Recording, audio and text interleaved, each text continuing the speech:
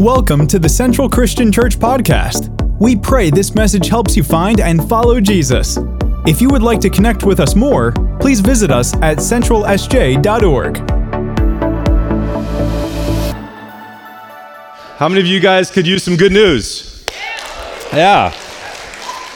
I know I could. We could all use some good news. And the good news is that the whole book of Romans is really about the best news that humanity has ever heard. It's the gospel according to Paul, and the gospel is the good news. And so we're continuing our series through this amazing book, the book of Romans. And today we land in chapter 4 of this amazing book. And this text today is vital for us to understand because a lot of people, whenever it comes to salvation, we don't necessarily have a biblical understanding of what salvation is. How do we attain it? How do we live it? What does it mean? How does it impact our life today? And how does it impact our life tomorrow? And therefore, we end up living a life that is much less than what God desires for us and what we would desire to live out as well. So Romans 4 is truly one of the greatest passages in all of the Bible because it clearly lays out how you and I can receive this amazing gift of salvation. So before we jump into the text, I want to give a bit of a backdrop. We're going to share some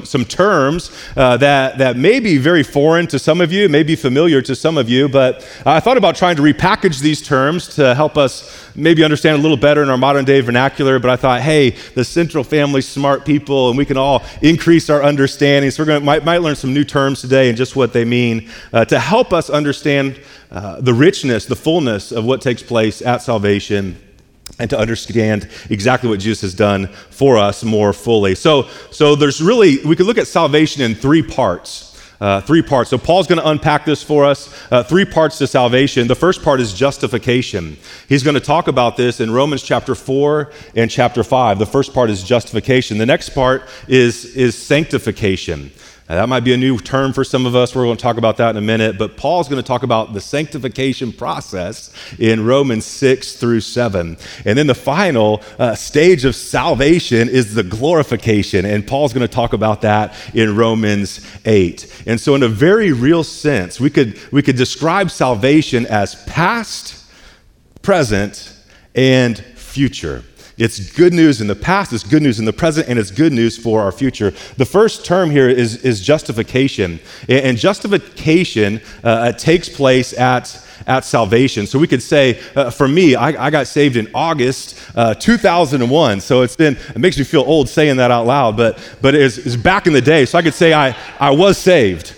For some of you, maybe it doesn't seem that far, but for me, it does. So I was saved at that time. So it took place in the past. At that moment, when I put my faith in Jesus, surrendered my life to him, all my sins, past, present, and future, were justified, were atoned for, were taken care of at the cross. Justification took place. Let's go back to the previous slide real quick. And so that's the first part of salvation. That takes place in the past. The second part is sanctification. Now, this takes place in the present.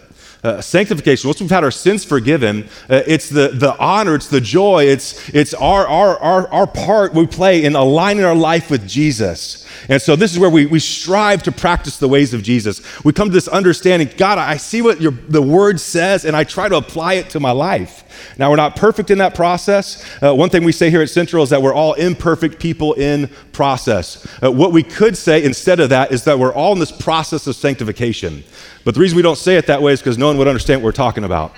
So we say we're imperfect people in process, which is really a declaration of we're in this process of sanctification. We're not who we used to be, thank God for that, but we're not who we will be one day, and we're thankful for that too. We're in process. And so we're striving to live the life of Jesus. And let me just say this. We can experience justification, but if you're not trying to live the life that Jesus lived, then your salvation experience will be far less than what God desires for it to be.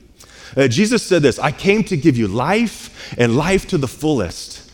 The fullness of God, the fullness of salvation, we experience the abundant life by trying to align our life with Jesus. And for me, my previous understanding of Scripture, I believed in Jesus, but I wasn't really sure about living the life of Jesus. And whenever I started striving to do that, all of a sudden it was like, oh my gosh, this is awesome. This is better than drugs, better than the sex, better than everything else that I thought would satisfy and bring me hope and pleasure.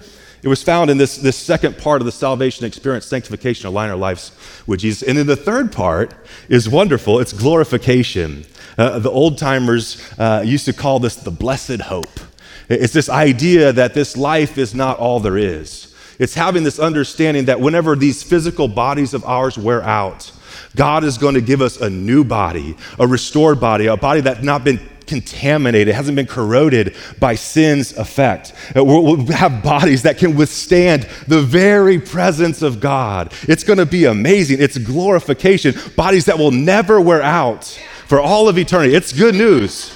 Jolie gets it because she's looking forward to a new body. Like she's got some hurts, some aches, some pains. Listen, it's temporary. It's temporary.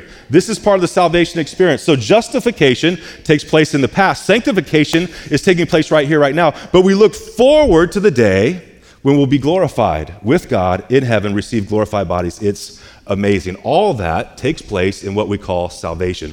All that is part of the good news. The justification. So Romans chapter 4 and 5, Paul is talking about the first part of that process, justification. He's going to talk about these other two as well, but the first part he talks about is justification in chapter 4. That's what we're looking at today. So here's a definition for us. There's a lot of definitions we could look at. We're going to look at a couple more next week, but for our purposes today, here's the definition we're working with. I think it's in your notes if you have your program. Simply this: justification is the act of God whereby he forgives the unsaved person's sin and now imputes. Now, you probably didn't use the word impute this week, so I give a couple others here. So he imputes, or he credits, he assigns to them the righteousness of Christ. That's good news. I don't know about you, but Paul's been making this case in Romans 1, 2, and 3 that we're in bad shape. Like he's like a prosecuting attorney, and he's stated a pretty clear case, a whole lot of evidence, how you and I, we're subject to God's wrath. We're worthy of wrath. Why? Because Paul makes this declaration, there's no one righteous, not even one. In and of ourselves, our righteous account is bankrupt. We're bankrupt. But at salvation, God not only forgives our sin, but he directs, he imputes, he assigns, he credits our account with the righteousness of Christ. We're clothed in the righteousness of Christ. It's the best news anyone's ever heard. So 3 components of justification, 3 components of this. The first component is that God forgives our sin. For us to have an understanding of salvation, we need to understand that when we put our faith in him, when we experience salvation, our sin is forgiven, past, present, and future. Psalm 103, verse 12 says this: as far as the east is from the west, so far as he removed our sin and transgression from us. Gone, erased, like eradicated. How far is the east from the west? Like they never touch again. That's how far he's removed your sin, your shame, what could condemn you in the courts of heaven. He's removed it from your account. Case file erased, forgiven, which is wonderful. And that's where most of the time we stop and we say, isn't that tremendous? And it is tremendous, but it's not all. You can forgive someone and not have relationship with them, right? We can forgive someone, but it doesn't mean they have right standing with us. And that's the true of God as well. So we can be forgiven, but the second part is wonderful, and that's where God credits, assigns, or imputes Christ's righteousness to our account. Again, we've been bankrupt. Like, if you've ever experienced bankruptcy, you know the emotion of that. You know how it feels to have creditors constantly calling you and have nothing in your account to offer them. That's kind of how we are before God. He desires, he demands righteousness. Without righteousness, no one will see God, the Bible says. So how do we get that? We can't work for it. We can't attain it. But the good news of the gospel is that part of salvation, part of receiving justification is that Christ's righteousness, his righteous life has now been assigned to you. Therefore, you can come boldly before the throne of grace. Therefore, when we lay on death's bed, we approach that season with no fear. Why? Not because of anything I've done, but because he's given me the cloak of righteousness. He's clothed me in his righteousness. The righteousness of Christ has been assigned to your account, to my account. It's salvation. It's wonderful, wonderful news. At salvation, you and I are declared righteous. That's important for us to realize the distinction. It's not that I am righteous in that moment. I've been declared righteous. Two very different things. I haven't earned it, I don't deserve it, but God has assigned it. He's imputed, he has credited it to my account, to your account. The third component is that the only way for people to receive justification is through faith. The only way for you to be forgiven, the only way for me to be forgiven, the only way for us to experience justification, the only way for us to have Christ's righteousness assigned to our account is by putting our faith in Jesus. We can't earn it. We can't work for it. Nothing we can do to balance the scales. It's only through faith. So what is faith? I've had people say, well, man, you're a pastor. Wow, like, how'd that happen? I'm like, that's a good question. I'm not really sure. But they're like, well, you're a person of faith. Good for you. I'm not. I'm just not a person of faith. I don't know how that even works. And I'm like, wow, well, that's interesting. Because I think everyone can be a person of faith. I think faith is something that is within reach for all of us. And so what is faith and how do we attain it? Well, Hebrews 11:1 says, faith shows the reality of what we hope for. It is the evidence of things that we cannot see. And so we can have understanding cognitively of what faith is, but how do we grasp it? How do we apply it? How do we bring it down to our level where we can actually live a life of faith? Well, in your program, in your notes, I've given you an acrostic. Acrostic poem, there it is. I almost said an acronym, but that would be far off. It's an acrostic that spells faith. And so just to help us understand what faith is, how do we attain it, hopefully this helps you. The F stands for facts.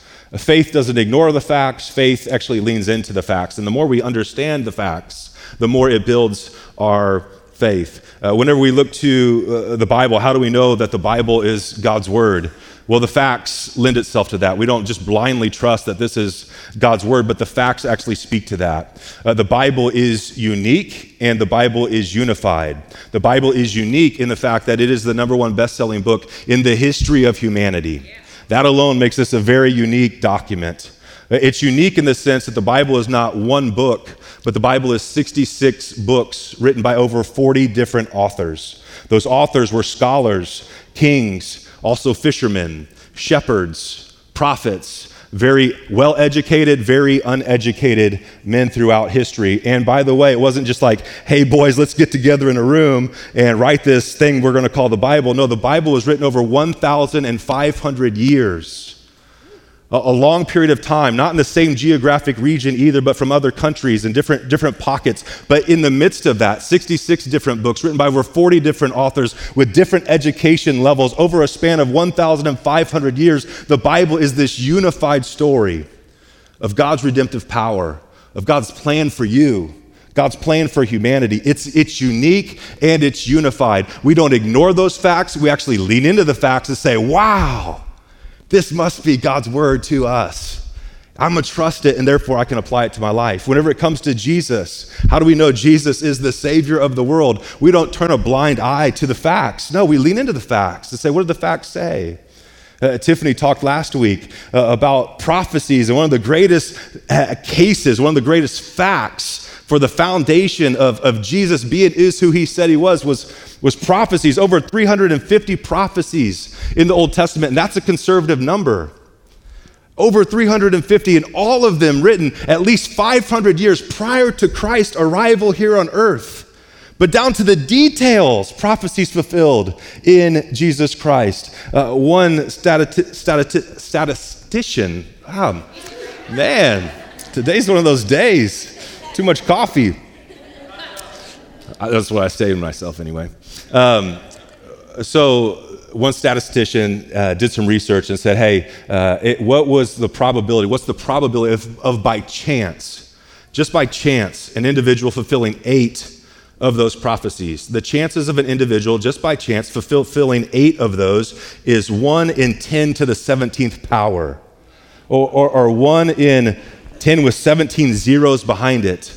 And that's just 8 of them. There's over 350, and that's a conservative number in and of itself. And so faith doesn't ignore the facts. Faith looks at the facts and says, wow, if that's the reality, then maybe there's something to this Jesus thing. Maybe I should lean into this. Maybe I can actually trust that he is who he said he was. Maybe I can align my life to his, and really, that's whenever I'll experience the abundant life that he promised me. Faith doesn't ignore the facts, faith leads into it. When we hear God's word, faith is birthed. One of the reasons we're such big proponents of reading the Bible, whenever we read the Bible, faith begins to birth in our hearts. Right now, media, listen to teachings that unpack the Bible, like it builds our faith. Faith is born when we hear facts about the gospel, when we hear facts about our sinful condition before a holy God.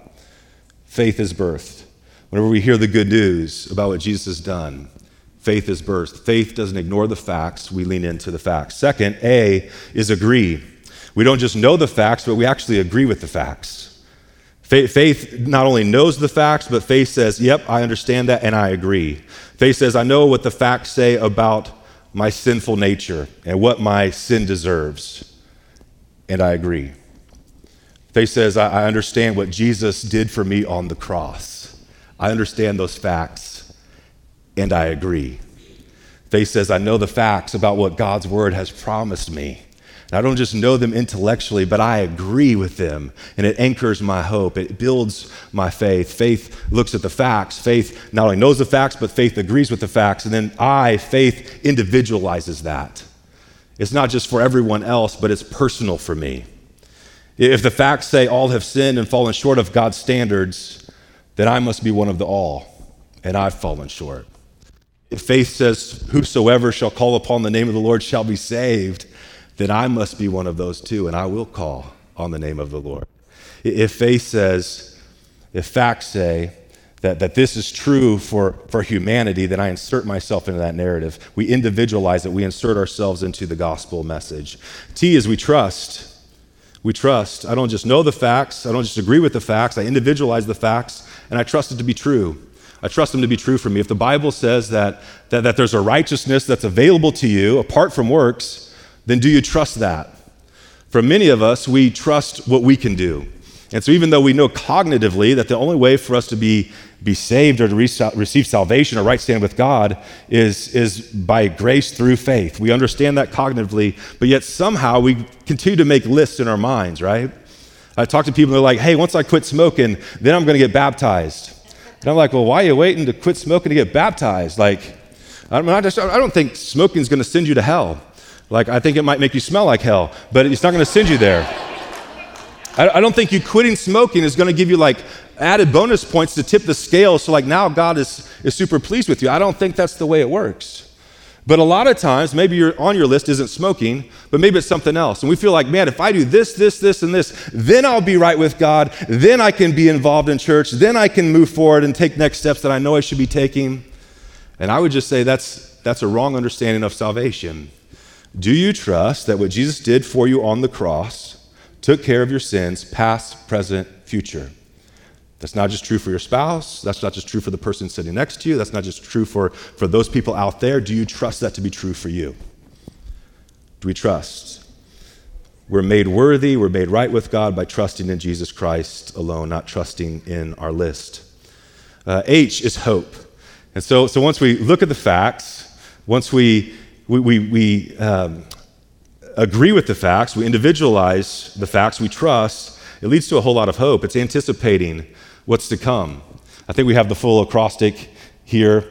Whenever we go through these steps, when we take these steps, it leads to faith, and the final one is hope. Not just hope for today, but certainly hope for tomorrow. If we believe that God directs the steps of the righteous, then we believe that we have hope today that he's directing our steps. Not because we've lived a right life, but because our righteousness comes from him. We believe that God is working on our behalf for our better, for our good. Whether we see him working or not, it leads to a life of hope.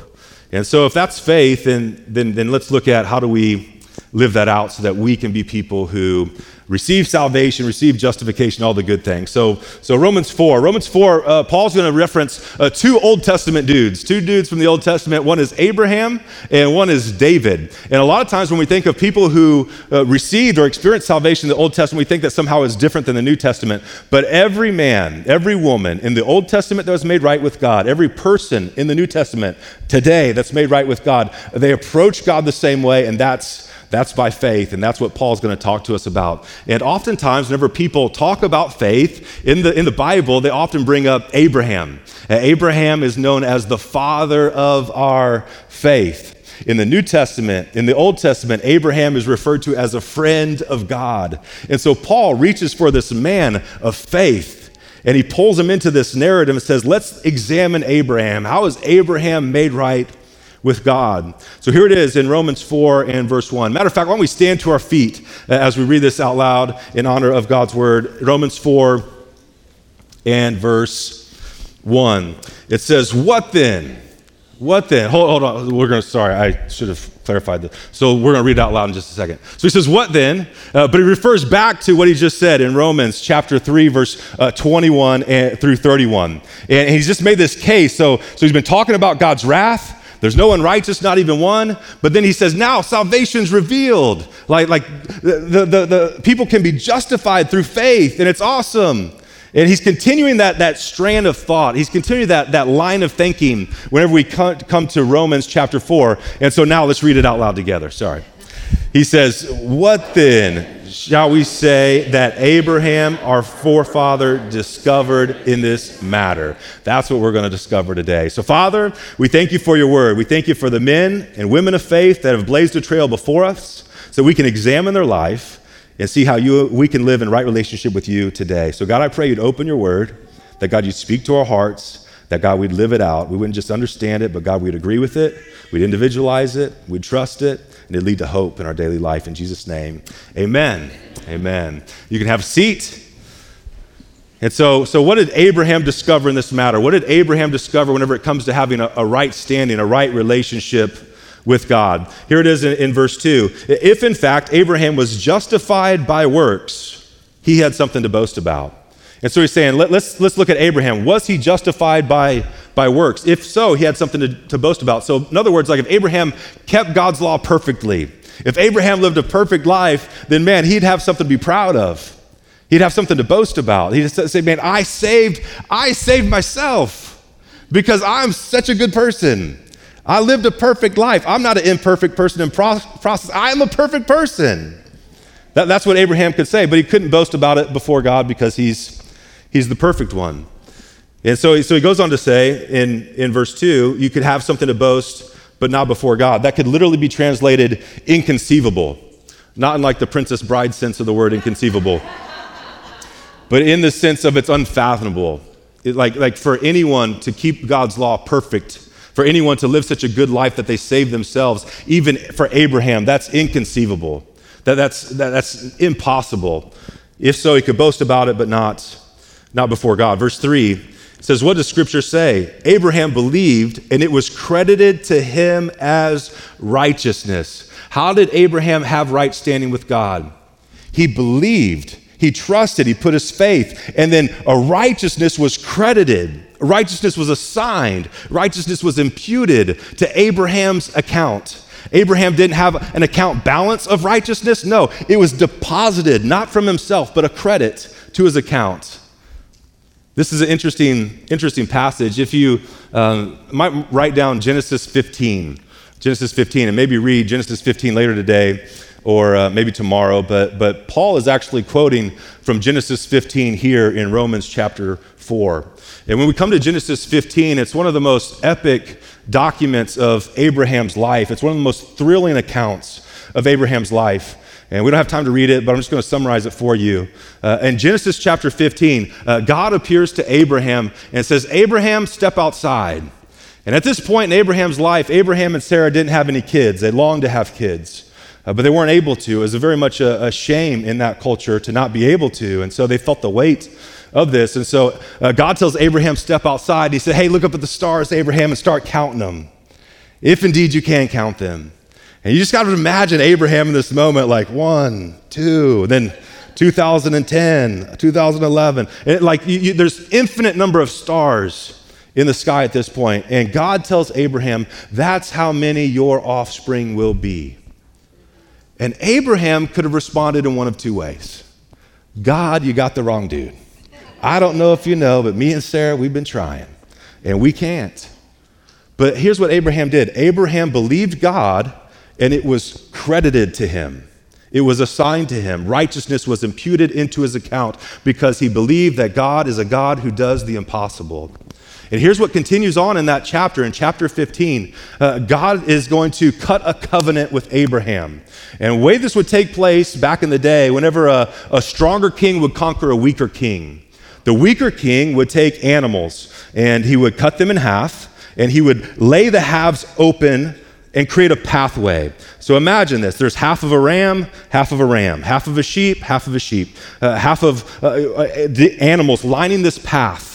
And the weaker king would then walk that path before the stronger king. And certainly blood would be filling their sandals all over their feet. But as they walk that path, they'd be making a declaration. I pledge my loyalty to you. I'm going to be faithful to you. I'm under your authority. If I break my covenant with you, if I rebel against you, then you can do to me what I've done to these animals. That would have been a clear understanding in that culture. The weaker king would walk a covenant path to the stronger king. Now check this out in Genesis chapter 15, verse 6. Genesis 15, verse 6. Let's pull it up real quick. The next one, please. Yeah, so the Lord said to him, bring a heifer. That's a cow, for some of you that don't know that.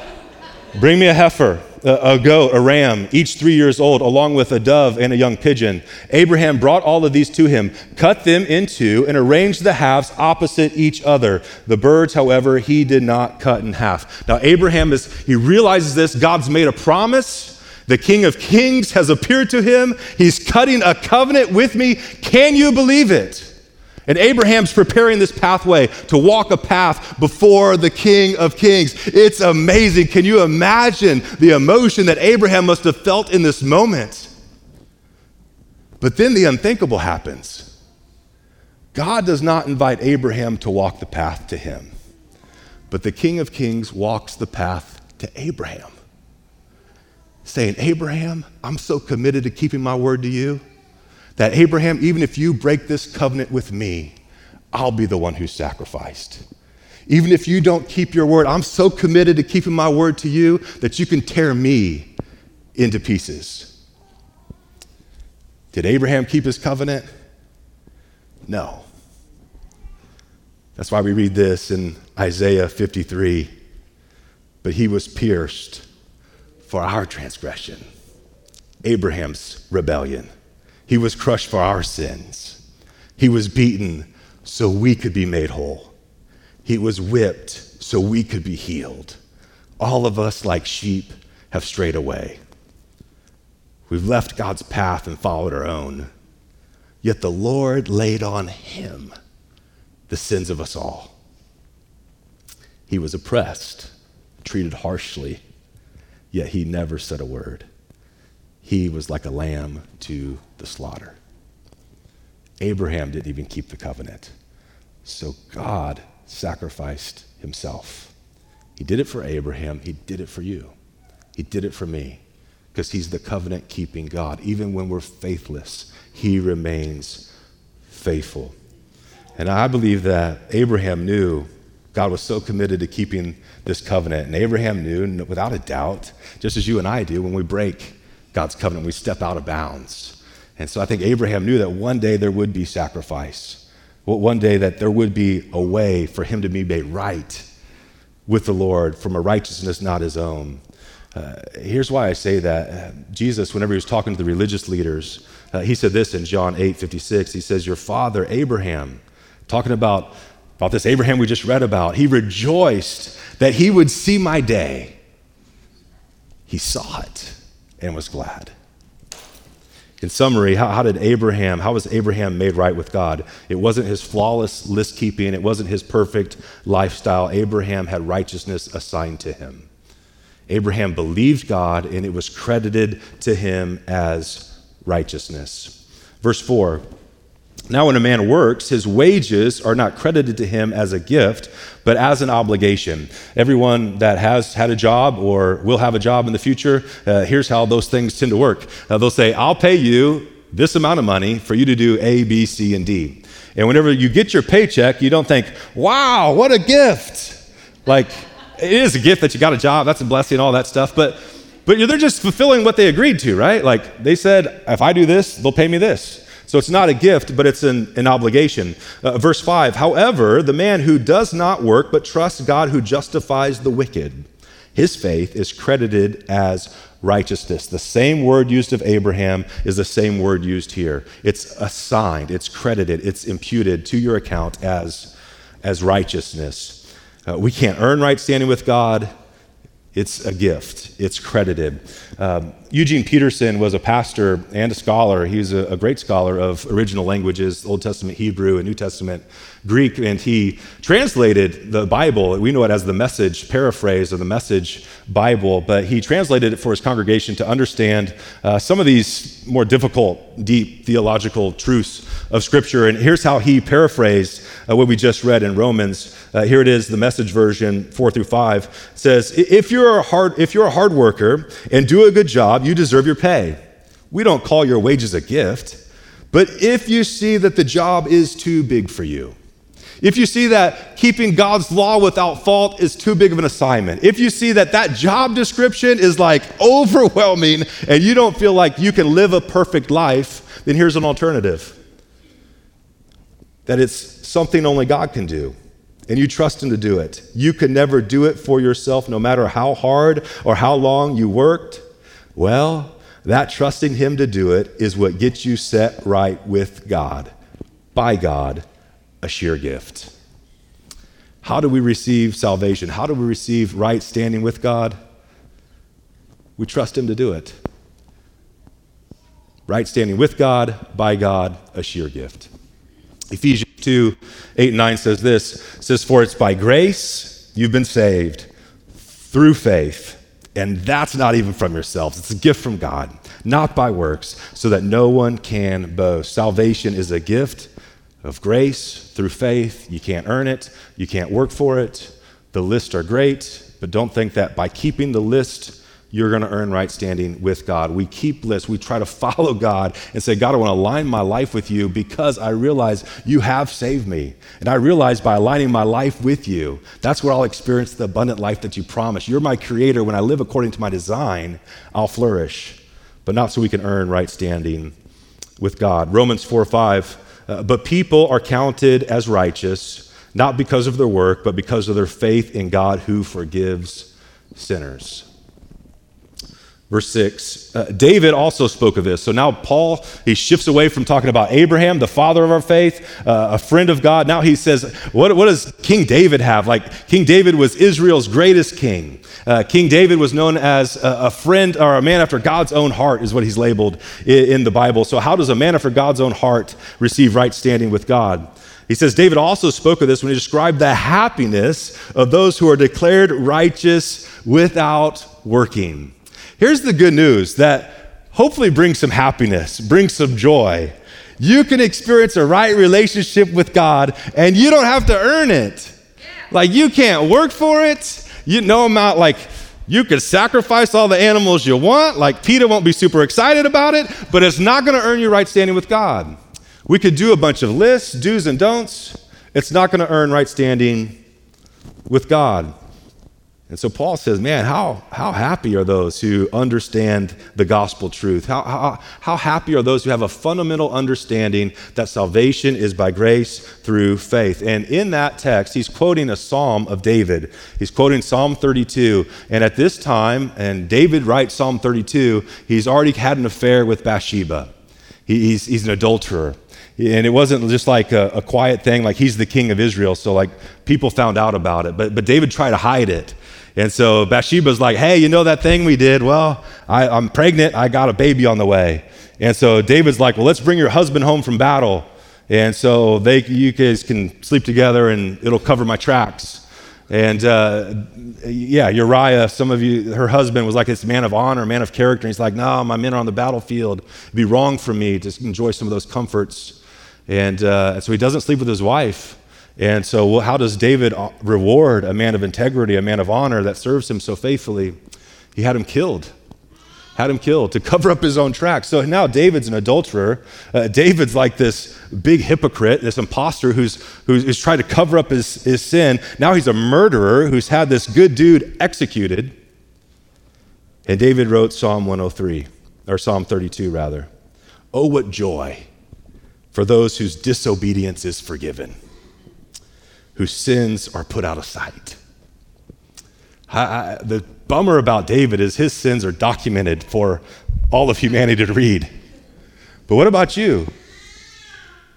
No one's righteous, not even one. We've all done stuff that we wouldn't be super proud of if it was documented for someone to read on a Sunday morning.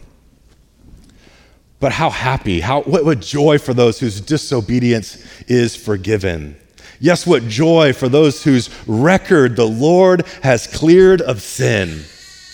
We kind of get a sense of the weight of that with David, but do you feel the weight for you?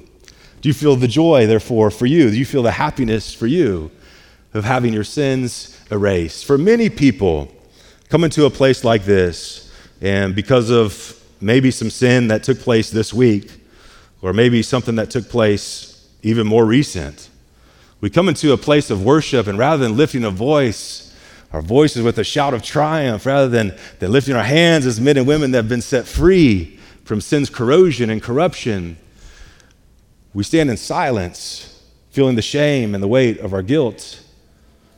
And here's the challenge for you and challenge for me is that you have a very real enemy. He's called the accuser of the brethren. And what he does is he accuses you and me, tries to remind us of how we've blown it, remind us of sins of the past, remind us of all of our shortcomings. And so we come into this place, and so we just hang our heads with shame. But David says, hey, wait a minute. It was never about what you could do. You could never earn it. It wasn't about you keeping all the list. What joy for those whose disobedience is forgiven, whose sins the Lord has put out of sight. Yes, what joy for those whose record the Lord has cleared of sin. How was Abraham made right with the Lord? Believed God, credited to him as righteous. How was David made right with God? He was made right apart from working for it. And so for us, just to come back to this understanding where there's freedom, where there's joy unspeakable, is coming back to a fundamental understanding that it was never about my earning right standing with God. It was always about what Jesus has done for me. And if you've lost your joy, maybe it's because you've forgotten just what he's done for you. If you live life under a dark cloud of shame and regret, then come back to a fundamental understanding of the gospel that it was never about you in the first place. You can be forgiven, clothed, credited in the righteousness of Christ, and have a future hope in heaven for all of eternity, apart from works. I close with this passage in Colossians 2:13 through 14. It says, when you were stuck in your old sin-dead life, you were incapable of responding to God, but God brought you alive right along with Christ. Think of it. Think of it. That's a good action step for all of us this week, just to spend some time thinking about it, thinking about what he's rescued us from, thinking about his radical grace, thinking about how on the cross, Jesus takes all your sin, all your shame, and he laid it on Christ, and in that moment, Christ paid the penalty that you owe, so that now, before God, you can be clothed in the righteousness of Christ. He treated Jesus as your sins deserve, so now he treats you as only Jesus deserves. That's the gospel. Think of it. All sins forgiven, the slate wiped clean, the old arrest warrant canceled and nailed to the cross. When the enemy reminds you of your past, you can remind him of the cross. When shame, regret, from not only letting God down, for most of us, our great challenge with shame is we let ourselves down. We let people we love down. Therefore, it's hard for us to forgive ourselves. But I would just submit to you, if the King of Kings has forgiven you, if your slate's been wiped clean, the old arrest warrant's been canceled and nailed to the cross, maybe we can be men and women who come to this place where we're able to forgive ourselves and live in the freedom that Christ purchased for you on the cross. Let's pray. Well, Jesus, we just thank you for your faithfulness to us. We thank you, God, for your radical grace, for your rescuing power. God, for anyone here who's had their head hanging low in shame after putting their faith in you, God, I pray that you bring all of us to a place where we realize that we're justified before you because of what Jesus did on the cross, not because we've somehow earned it. God, that it's not about our works, but it's about your grace. And God, for those here in the room that have not experienced salvation, I pray, God, today would be the day that they would put their faith in you, that they'd trust the facts, and they'd personalize it, they'd trust that, and they'd experience the hope that only comes from knowing you. So as you continue with your head bowed, eyes closed, Paul's later going to write in that book of Romans, that letter, he's going to tell people how they can experience salvation. And he says that if you believe in your heart that God raised Jesus from the dead, and you confess with your mouth that Jesus Christ is Lord, that you will be saved.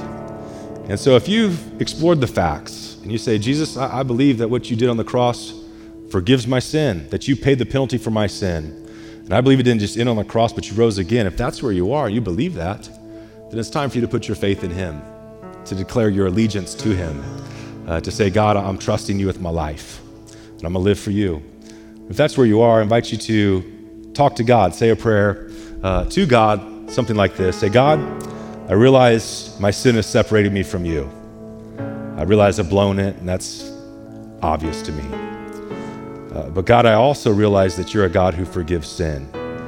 And God, I believe on the cross that Jesus paid the penalty that I owe. I believe it didn't just end on the cross, but God, I believe you rose again. Now, God, because you're alive, I'm asking you to come alive in me. Because you laid down your life for me, today, God, I'm laying down my life for you. Whatever you want me to do, I'm in. I'm on. I'm for that. I'm going to try my best to serve you in a way that's pleasing to you. I give you my life today. As you continue to pray with your heads bowed and eyes closed, I'd love to pray for you if that was your prayer before we get out of here. But would you slip up your hand, show me who I'm praying for, show God you're coming with him. Yep, thanks. Yep, thanks. Jesus, you see all the hands reaching out to you. And God, you know exactly where they are and exactly what they need. And ultimately what they need more than anything, Jesus, is just you and your radical grace. So God, I pray you come like a flood into their hearts and minds right now by your Holy Spirit.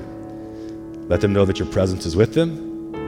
And God, as they've acknowledged sin, confessed it to you, asked for forgiveness, they come under your banner, under your authority. They're making you the leader and the forgiver of their life. Come and they experience forgiveness like they never have before. Would you remove the shame, I pray? Give them a clear conscience to serve you. Let them know, remind them the slate's been wiped clean. Sin's forgiven, past erased. God, would you strengthen them in the way that only you can, I pray in Jesus' name. Amen. Amen. Let's give it up for those people that made that spiritual commitment. That's awesome.